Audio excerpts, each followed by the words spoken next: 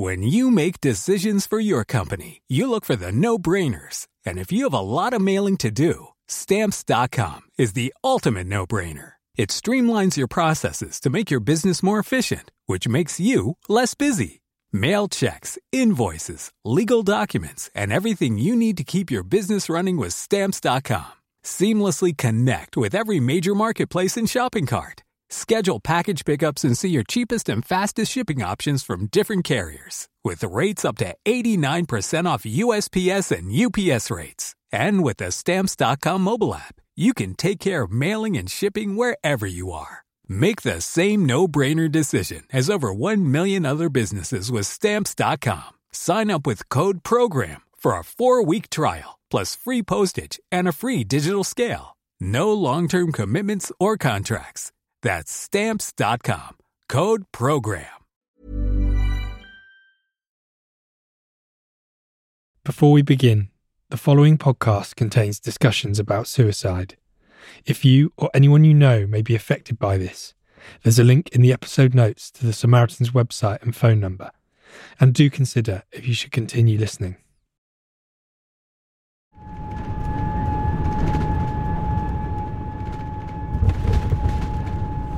Welcome to Toronto. The local time here is 2:50 p.m. Please remain seated with your seatbelts fastened and your baggage stowed until the seatbelt sign has been turned off. Smoking is not permitted. You may verify your... I'm arriving in Toronto on a flight from the UK. It's just before 3 o'clock in the afternoon as I touch down. Ladies and gentlemen, just a quick little announcement and attention for all the passengers on board. The customs office... I'd left the Times newsroom in London to travel to Canada. Thank you. Have a great day. Take care. I picked up a hire car and made my way to downtown Toronto to check into my hotel. Hiya, booking under James Beale. Yes, may I ask for your ID? A polite receptionist asks me about various deals and offers. So I can attach on folio for you so you can get points afterwards. I nod along and say a few things, but I'm slightly distracted. So we don't want you to miss a chance to become member.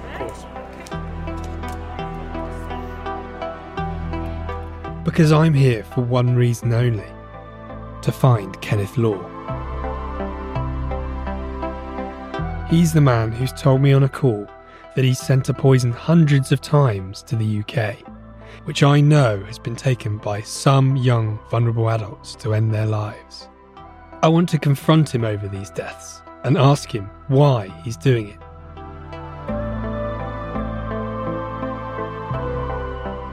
You're listening to Stories of Our Times from The Times and Sunday Times. I'm James Beale, Social Affairs Editor at The Times.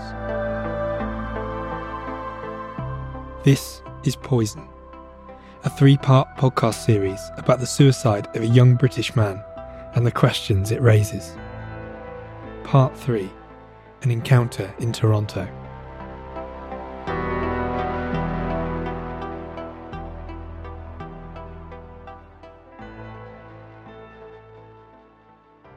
If you've not yet listened to parts 1 and 2, I'd urge you to do so. In them, we learn about the death of Tom Parfitt, a 22-year-old student, and I speak on an undercover call with Kenneth Law.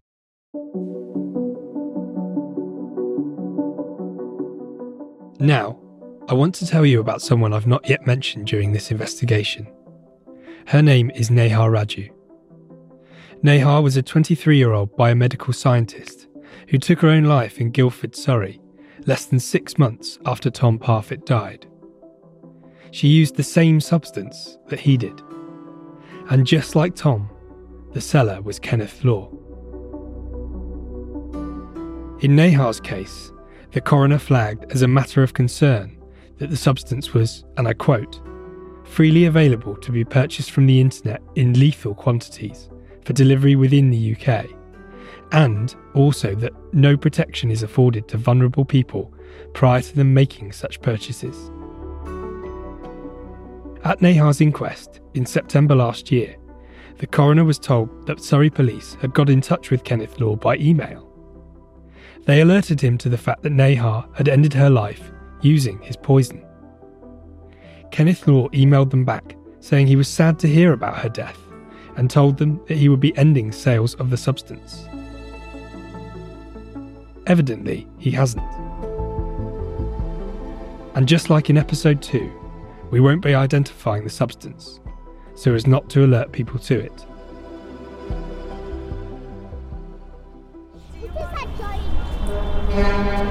There's a running joke that there are 2 seasons in Toronto, winter and construction. The day after I landed, I was in downtown Toronto, where I'd met up with Jay, my producer in Canada. You can tell it's nearly spring as this. It's proven right today. The temperature had dropped and an icy wind whipped up around us as we walked through a maze of traffic and construction sites. Now, I didn't have an address for Kenneth Law, but I had figured out from his social media profiles that he worked at a hotel, most likely in the kitchens.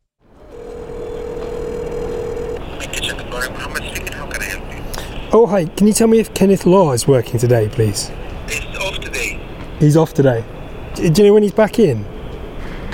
Tomorrow. Give him a call tomorrow, please. Thank you. Thanks.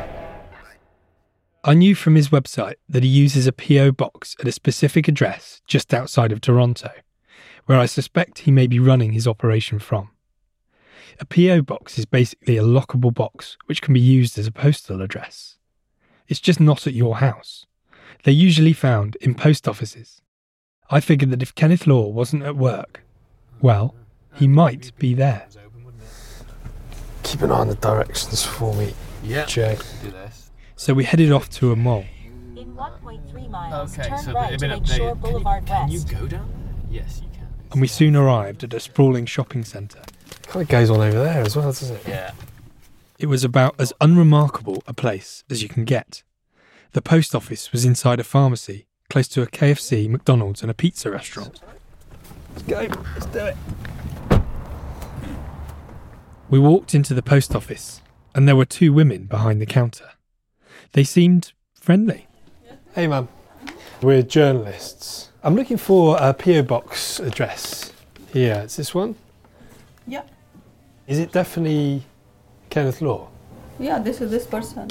One of them checked the records and confirmed what I'd thought, that a Kenneth Law uses this PO box here at this nondescript shopping mall. So he rented this box for a long time. He's our customer. Does he come in quite often? Yes. Every day? No. Nobody comes every day. Yeah, we are open 9 to 9. Anybody can come anytime. Okay. We don't have any other information. All right. You've been very helpful, so thank you. No problem. I appreciate it.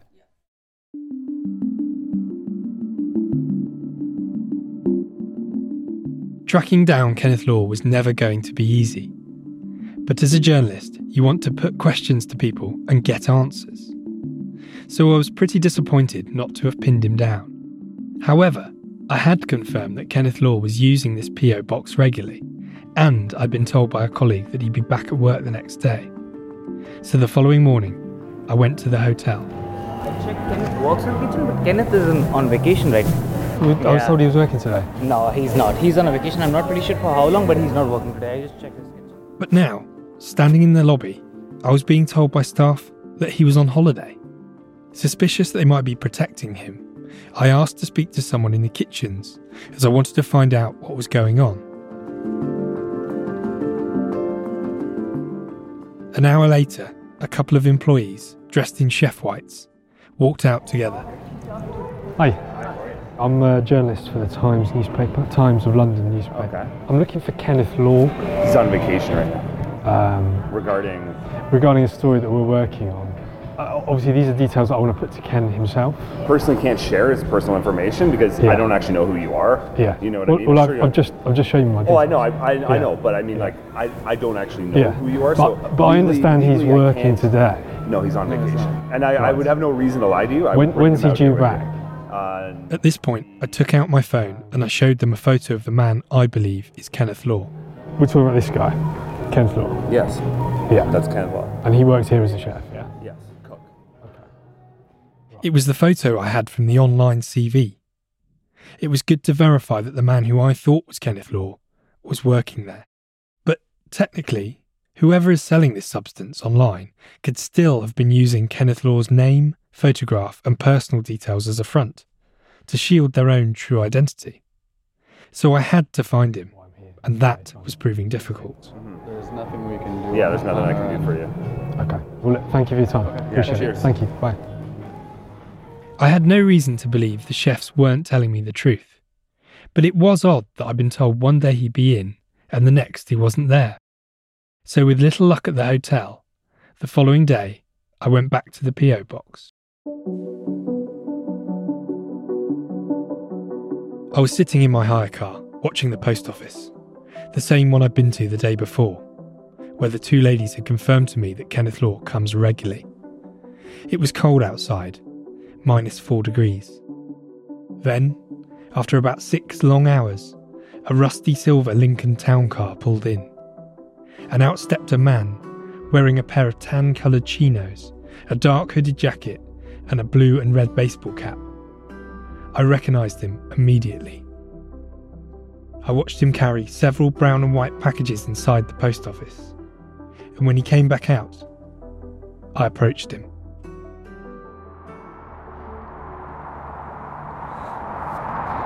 Hiya, Kenneth. Hi, how are you? Kenneth Law, James Beale. I'm a journalist. Oh, what are you doing here? I just wanted to ask you about... Yes. Why don't you send my car? It's a bit warmer, okay? I just wanted to ask you a couple of questions, that's all. I prefer to kind of send the car. Just kind of chilly today. Okay, we've linked 7 deaths to your website. I mean, I really prefer to sit in the car. Okay. Right? It's the car here. Kenneth Law then ambled round to the driver's side of the car and left me by the passenger door. I tried it, but it was locked. I was worried he was about to drive off without answering any questions. But he didn't, and I got in the passenger seat alongside him. How did you find me, first of all? Are you tracking me? We're not tracking you, Kenneth, but I'm from the Times newspaper. Okay, what's the purpose of this particular meeting? I will tell you now. Yeah. I'll tell you. Which Times are you from? The Times of London. Okay, so you all came all the way here? Yeah. Just for this story? Yes. So You can't be kidding.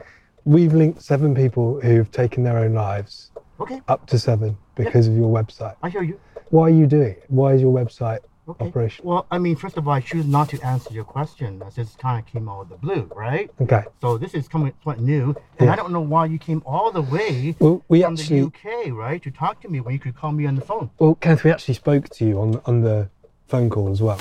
When did I speak to you? You spoke to me last month. And what did I say to you? You told me on that call that some people might consider what you do to be criminal. I'm not answering the questions that you're asking, right? Okay. But like, you first called me under false pretenses by not identifying yourself. That you're interested in the product.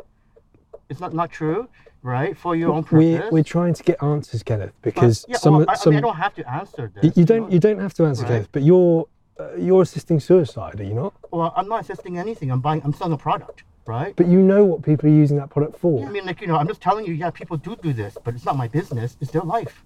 Yes, but if they're killing themselves because of your product. If you choose to take your own life, should I stop you immediately?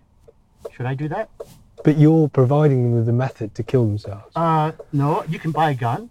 But why did you tell a police officer who spoke to you, a British police officer, about the death of Nehar Raju?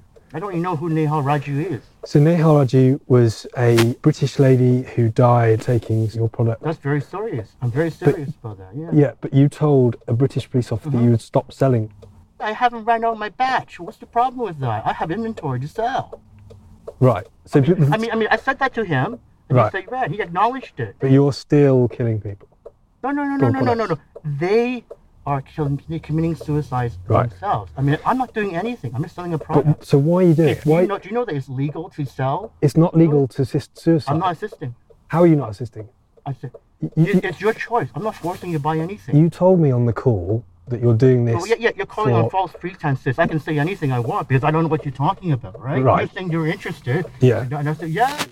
I put to him that his excuses for what he simply calls his product don't add up. That he was being disingenuous. That we knew why he'd really set up that website.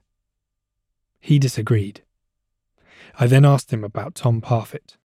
I'm not interested in talking anymore. Could you please leave the car? What about Tom Parfitt, Ken? Could you please leave the car? I will leave your car. Okay, thank you. I'll see you later. Tom Parfitt died after taking your chemical. His dad, David, accuses you of effectively murdering his son. Well, I'm sorry, right? I mean, they have their intentions. I cannot stop them. Anthony Jones. I mean, perhaps you may want to stop people from buying knives. Anthony Jones. In the UK, you have no jurisdiction here. Goodbye. Anthony Jones. Goodbye. I tried to question him about Anthony Jones, the teenager from Michigan in the US, whose mother was being represented by the lawyer Carrie Goldberg, who I spoke to in the last episode. He was 17. Right? Kenneth, I just want to give you my... At this point, Kenneth Law clearly did not want to talk to me anymore. That's for you. So I handed him a letter with my contact details and further questions for him to consider. But he threw it out of his car. I don't want it. It's a sort of garbage. I don't want it. Close the door, please.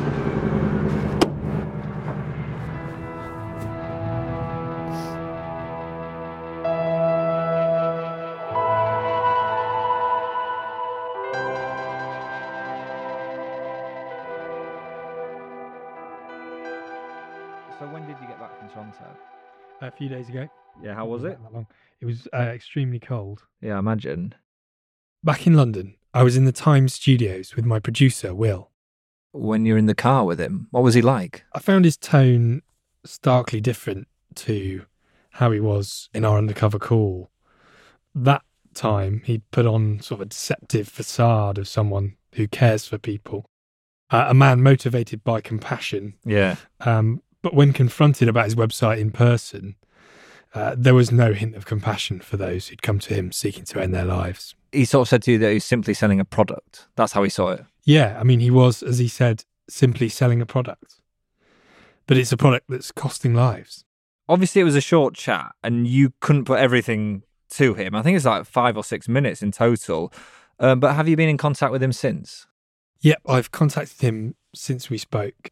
I asked him about 17-year-old Anthony Jones and if he'd had anything to say to his mother, Tonya. Obviously, he didn't answer any of my questions about Anthony when we were in the car. That was the bit where he basically kicked you out the car. Yeah, that's right. I also pressed him on the dozens of countries he'd said he'd sent this poison to. I tried to ask him which ones they were.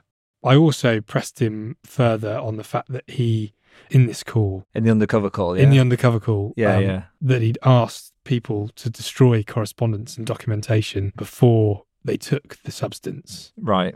And I asked him if he had anything to say to his own claims on the phone that he'd sent the substance to hundreds of people in the UK and that many, many people had died. What did he say to this?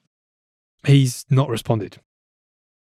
Right, let's move on to the police, specifically Surrey Police, because they've investigated Tom Parfitt and Neha Raju's deaths. Now, did you have any questions for them? Yes. Tom Parfitt died in October 2021. Yeah.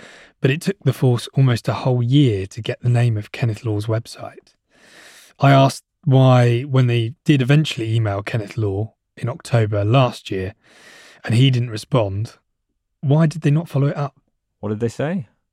They didn't respond specifically to this point, but they said that it would be inappropriate to comment on the case of Tom Parfitt because his inquest remains ongoing. Okay, and what about Neha Raju? Neha died 6 months after Tom.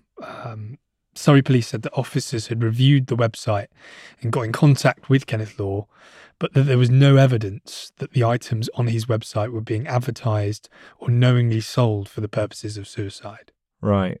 And during your chat in the car, there was one point it seemed that Kenneth Law suggested that when Surrey Police had got in contact with him regarding Neha's death, he told them that he hadn't run out of his batch yet, these are his words, and that he had an inventory to sell. And then he said to you that that's Surrey Police, acknowledged that. Is that true? Yeah, it appears to be true, yes. Surrey Police said they had no powers to compel him to stop his sales, as, quote, he was not known to be doing anything illegal. I then asked if they'd contacted the Canadian authorities, but they didn't respond to that question. Okay, we know Tom died 6 months before Neha. Both deaths have been investigated by the same police force, that's Surrey Police. Have they connected the two cases? No, they appear not to have. But they did say that they only knew of 2 cases of people who'd bought this poison from Kenneth Law in the last 3 years. And have Surrey Police said anything else to you?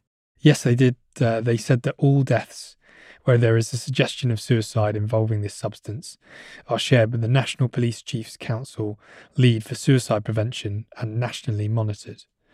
They also said, and I quote, "Our forced suicide advisor also works closely with partner agencies in health and social care to flag methods being used and support work on reducing the risks to vulnerable people." Right. What about the question of assisting suicide? In this country, what type of sentence might you get if found guilty of that? In the UK, by law, it carries a custodial sentence of up to 14 years in jail. And the substance or poison, do you know anything about the legality of it? Yeah, so the substance is reportable under the Poisons Act in the UK. What does that mean? It basically means that retailers must alert the authorities if they suspect it's being bought to cause harm to the buyer or others. However, those rules don't apply to firms based outside of the UK.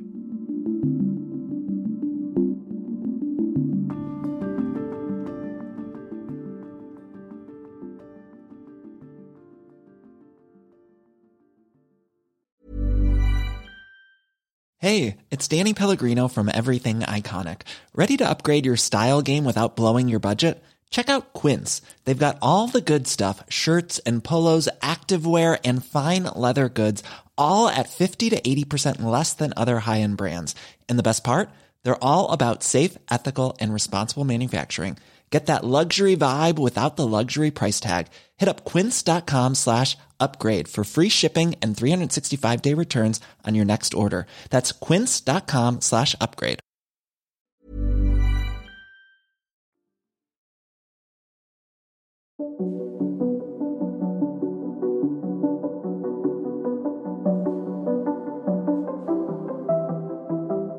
Since Tom's death, we're now 18 months on. How have things been for you? My life's changed considerably. I've been really lucky to have support from the local church, from friends, from family. I'm talking with David Parfitt, Tom's father. Obviously, I'm not the only person impacted by it. My ex-wife, my son, my daughter, his friends.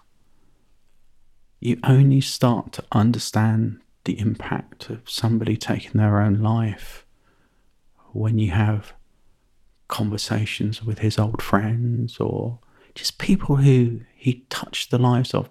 I don't think he realised how loved he was. In the previous episode, after listening to my phone call with Kenneth Law, David told me he considered him to be the man who killed his son. But beyond the seller of the poison, is there anything else that he believes is to blame for Tom no longer being here? I prefer not to look at it that anybody's to blame for Tom's death. That's happened. I can't change it. The only focus is to prevent this happening to other people.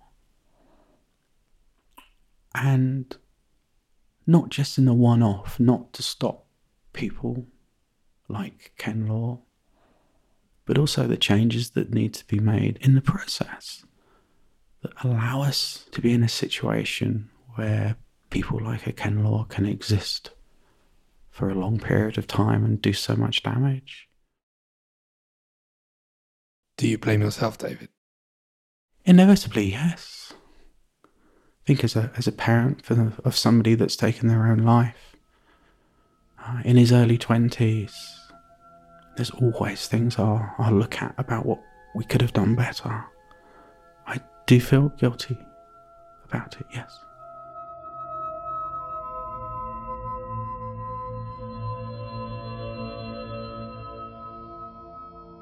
I don't want other people to have to go through this. Yeah, I'm sitting here today knowing that there will be other people who are going to be taking their own life because they've been able to get this substance. I just can't believe we live in a world where that just hasn't been shut down. What do you think needs to change? I think it's the process that's at fault here. The police seemed satisfied with a likely verdict at the inquest that Tom took his own life, which is the right verdict. He'd take his own life. But they're not interested, or they're not competent enough to understand how he acquired this substance and the role that this man took. There is just a complete lack of willingness to look at this as it should be looked at, a complete lack of understanding. And people are dying because of that. The police are failing in their duty to protect us. How would you like Tom to be remembered? I'd like him to be remembered as a young man who had his heart in the right place, was a friendly, clever young man who unfortunately just had his demons and found it difficult to deal with them.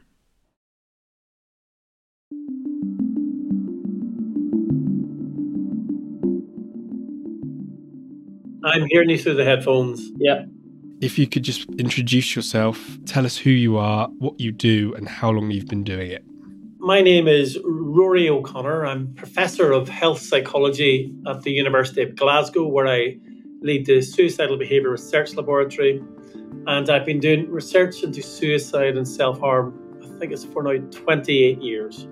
I'm speaking with Professor Rory O'Connor, who, as well as being a leading academic on suicide, is also the president of the International Association for Suicide Prevention.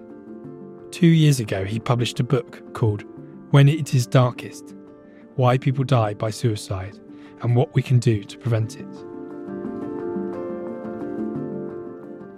I think it was in the summer of 1994, I got a phone call from the person who would turn out to be my PhD supervisor saying there was funding to do work on suicide.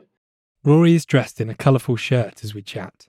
He's cheerful but earnest, clearly passionate about what he does. And really, I haven't looked back ever since. When making this podcast, Rory, in the first episode, I say, when it comes to suicide, I believe it's never too late to talk to someone and change their mind. I presume I'm right in saying that. Absolutely. Suicide is preventable right up until the final moment. Now, I know that's not much comfort to those who are bereaved by suicide, because certainly my experience of people who are suicidal over the years, they struggle with understanding why they feel the way they do.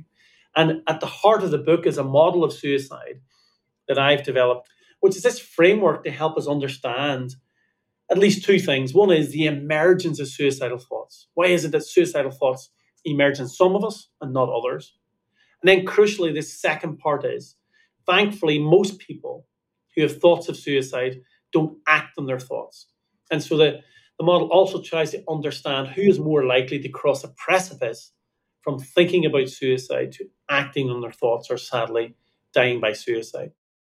Is talking about suicide helpful, Rory? I mean, you talk in your book about the big S in a way that people used to talk about the big C when referring to cancer. Do we still have a stigma around suicide? Absolutely. We've made some progress, some destigmatization around mental health and some around suicide. Talking about suicide in a way which recognizes that there is a future, that the suicidal thoughts will abate, they will recede, and the possibility for a future which is fulfilling and without suicidal thoughts is possible. I've been looking at the fact that there are young people, particularly young adults, in their early 20s, and in the case of our investigation, even a teenager dying by suicide. Are young people more susceptible or more at risk? One of the things we've known before the pandemic, that the suicide rates in young people have been increasing, sadly, really sadly. So if we look at the suicide statistics, the stark reality is that before puberty, suicide is rare.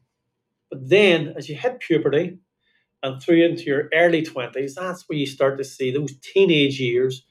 That's the steepest increase in onset of mental health problems, the steepest increase in onset of self-harm, suicidal behaviour. And that's in part because adolescence and young adulthood is a really turbulent time. We know the brain is still developing until your mid-20s. Now, that's something we didn't know 15 years ago. And so what we think in part represents that turbulence of adolescence and young adulthood is that mismatch between your emotional development and your sort of cognitive development, your capacity to plan and solve your emotional and social problems. In our podcast series, we've spoken to David Parfitt, the father of a 22-year-old university student called Tom Parfitt, who took his own life. He felt guilty about his son's death. Is that common? Absolutely. The sad reality is that any of us who lose a loved one to suicide, guilt is too often one of the emotions that we feel. Guilt is understandable, but we can't be held responsible for the actions of another individual. The reality is there's so many different factors that lead to suicide, and it's so difficult to predict on an individual level. So please be much more compassionate towards yourself. While investigating this story, I was conscious that Tom Parfitt had struggled with his mental health and had bouts of depression. These phrases, mental health, depression, came up again and again as we chatted. For most of us, I think there is an assumption that those who are being treated for depression or who are in contact with mental health services are more at risk of suicide. I asked Professor O'Connor if this was true. That's a complicated one because in the Western world, our general consensus is that the key driver to people dying by suicide is mental illness. And yes, for many, many people, especially in Western countries or high-income countries, there's an often cited statistic that 90% of people who die by suicide have a mental illness. Now, I don't think it's quite as high as 90%, but I don't dispute that there's a strong relationship. But that doesn't help us understand which individuals are more likely to die. And I often cite this statistic, which is, although there's a strong relationship, if I flip it around and ask myself, what percentage of people who are treated for depression take their own life? The answer is very different from the 90% I just mentioned. It's about 4%. About 4% of people who are treated for depression end their life. So what that's suggesting is the overwhelming majority of people with mental health problems, in this case depression, never become suicidal and never die by suicide. And during this podcast series, I tracked down a man called Kenneth Law who was selling a substance online that people are buying. I believe his website should be taken down. Am I right in thinking this? And how important is it to limit these methods? It's very important to limit these methods. But the challenge is, no sooner do they get taken down and maybe they pop up somewhere else. So I think it's really important we do whatever we can to restrict access to these lethal means, and especially in the context you've just mentioned of access to vulnerable people. I'm 100% behind that, but it's a really challenging ask. Do you think we're going after the symptom, not the cause with that? Or do you think it's important to do both, I guess? Oh, you have to do both. What's absolutely abundantly clear is suicide prevention takes a whole range of interventions. If you look at the evidence base for what works to prevent suicide, large-scale public health interventions like restricting access to the means of suicide, for example, have been shown to have the strongest evidence base. It takes prevention, intervention, and post-prevention, bring those all together. That's what suicide prevention is about. Earlier this month, I contacted Kenneth Law's local police force about what we'd found. Last week, they confirmed to me that they'd begun an investigation into his activities. I also got in contact with the domain provider of Kenneth Law's website. It's now been taken down, so you cannot buy the substance from it.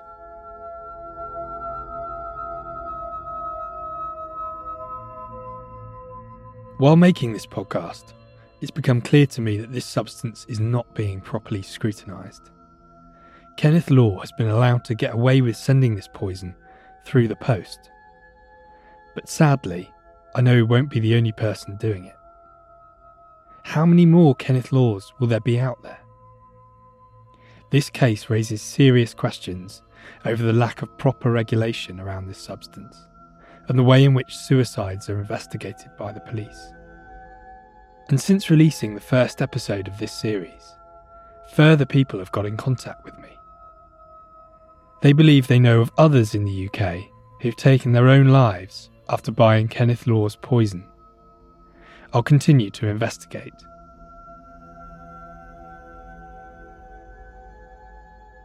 There was one person I had not yet spoken to, but I felt it was important to hear from them.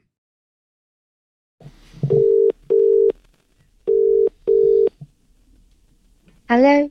Hi, how are you? Yeah, I'm fine, thanks. How are you? Not too bad, thank you, not too bad. Tom Parfitt's mother, Julia.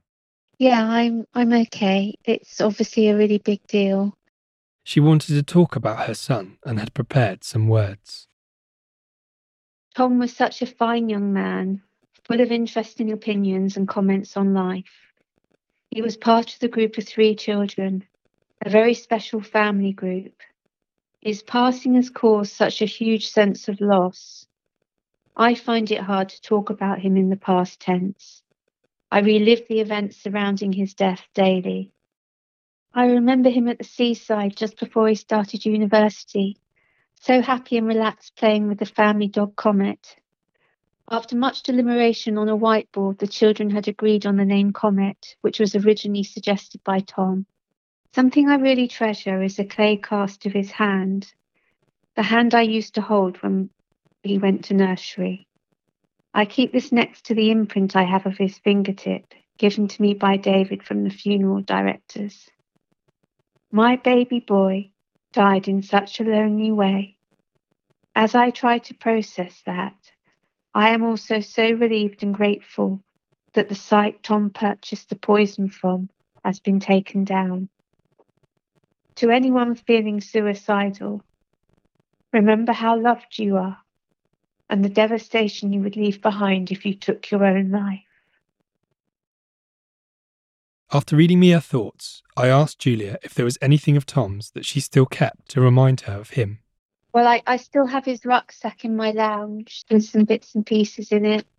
Next to my bed is a collage of the children. And there's a wonderful picture that Tom drew of me playing the piano. Wow. Yeah. And there's also a great picture of the 3 of the children at the pub, actually, a couple of years ago. Well, not a couple of years before he died. I also have a couple of T-shirts of Tom's, which have his smell on them, which I keep in my room. I keep them in a bag, though, because I don't want to lose the smell of Tom. I don't know if this came across in what David was saying about Tom, but Tom liked to go around dressed in a blanket quite often in the house to feel cosy. I see. And I have the blanket that he used to wear a lot in my cupboard. Lovely, Julia. There's some really nice memories there of Tom. Is there anything else you'd like to say? No, I mean, he was such a wonderful son, and he was a lovely brother as well. Mm-hmm. You know?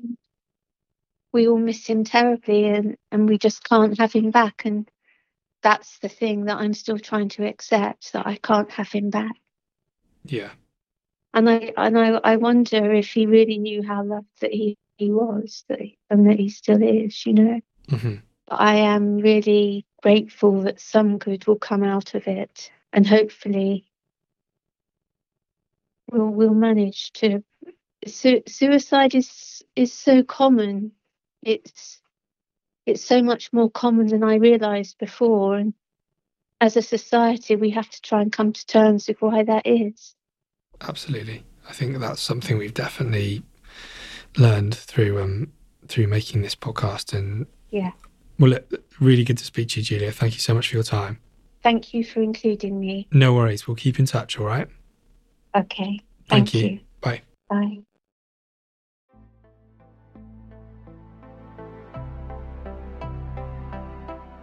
Tom Parfitt was born on the 30th of September 1999, and he died on the 28th of October 2021.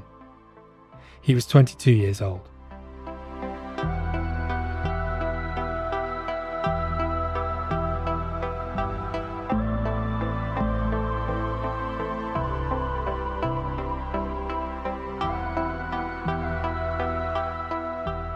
You've been listening to Stories of Our Times, a podcast brought to you thanks to the subscribers of The Times and The Sunday Times, with me, James Beale. The producer is Will Rowe. Production assistance was by Emma Taggart. The producers in Canada are Jay Coburn and Casey Jensen. Special thanks to Sam Chantarasak for additional production support throughout the series. The executive producer is Kate Ford, and sound design was by David Crackles. Please remember, if you or anyone you know may have been affected by this episode, we've put a link to the Samaritans website and phone number in the description notes of this podcast. And if you have any information or know Kenneth Law, please don't hesitate to get in contact with me. My email address is also in the description notes. Also, tomorrow, there'll be an additional episode going out which features my full conversation with Professor Rory O'Connor on how we can work to prevent suicide. Thanks for listening.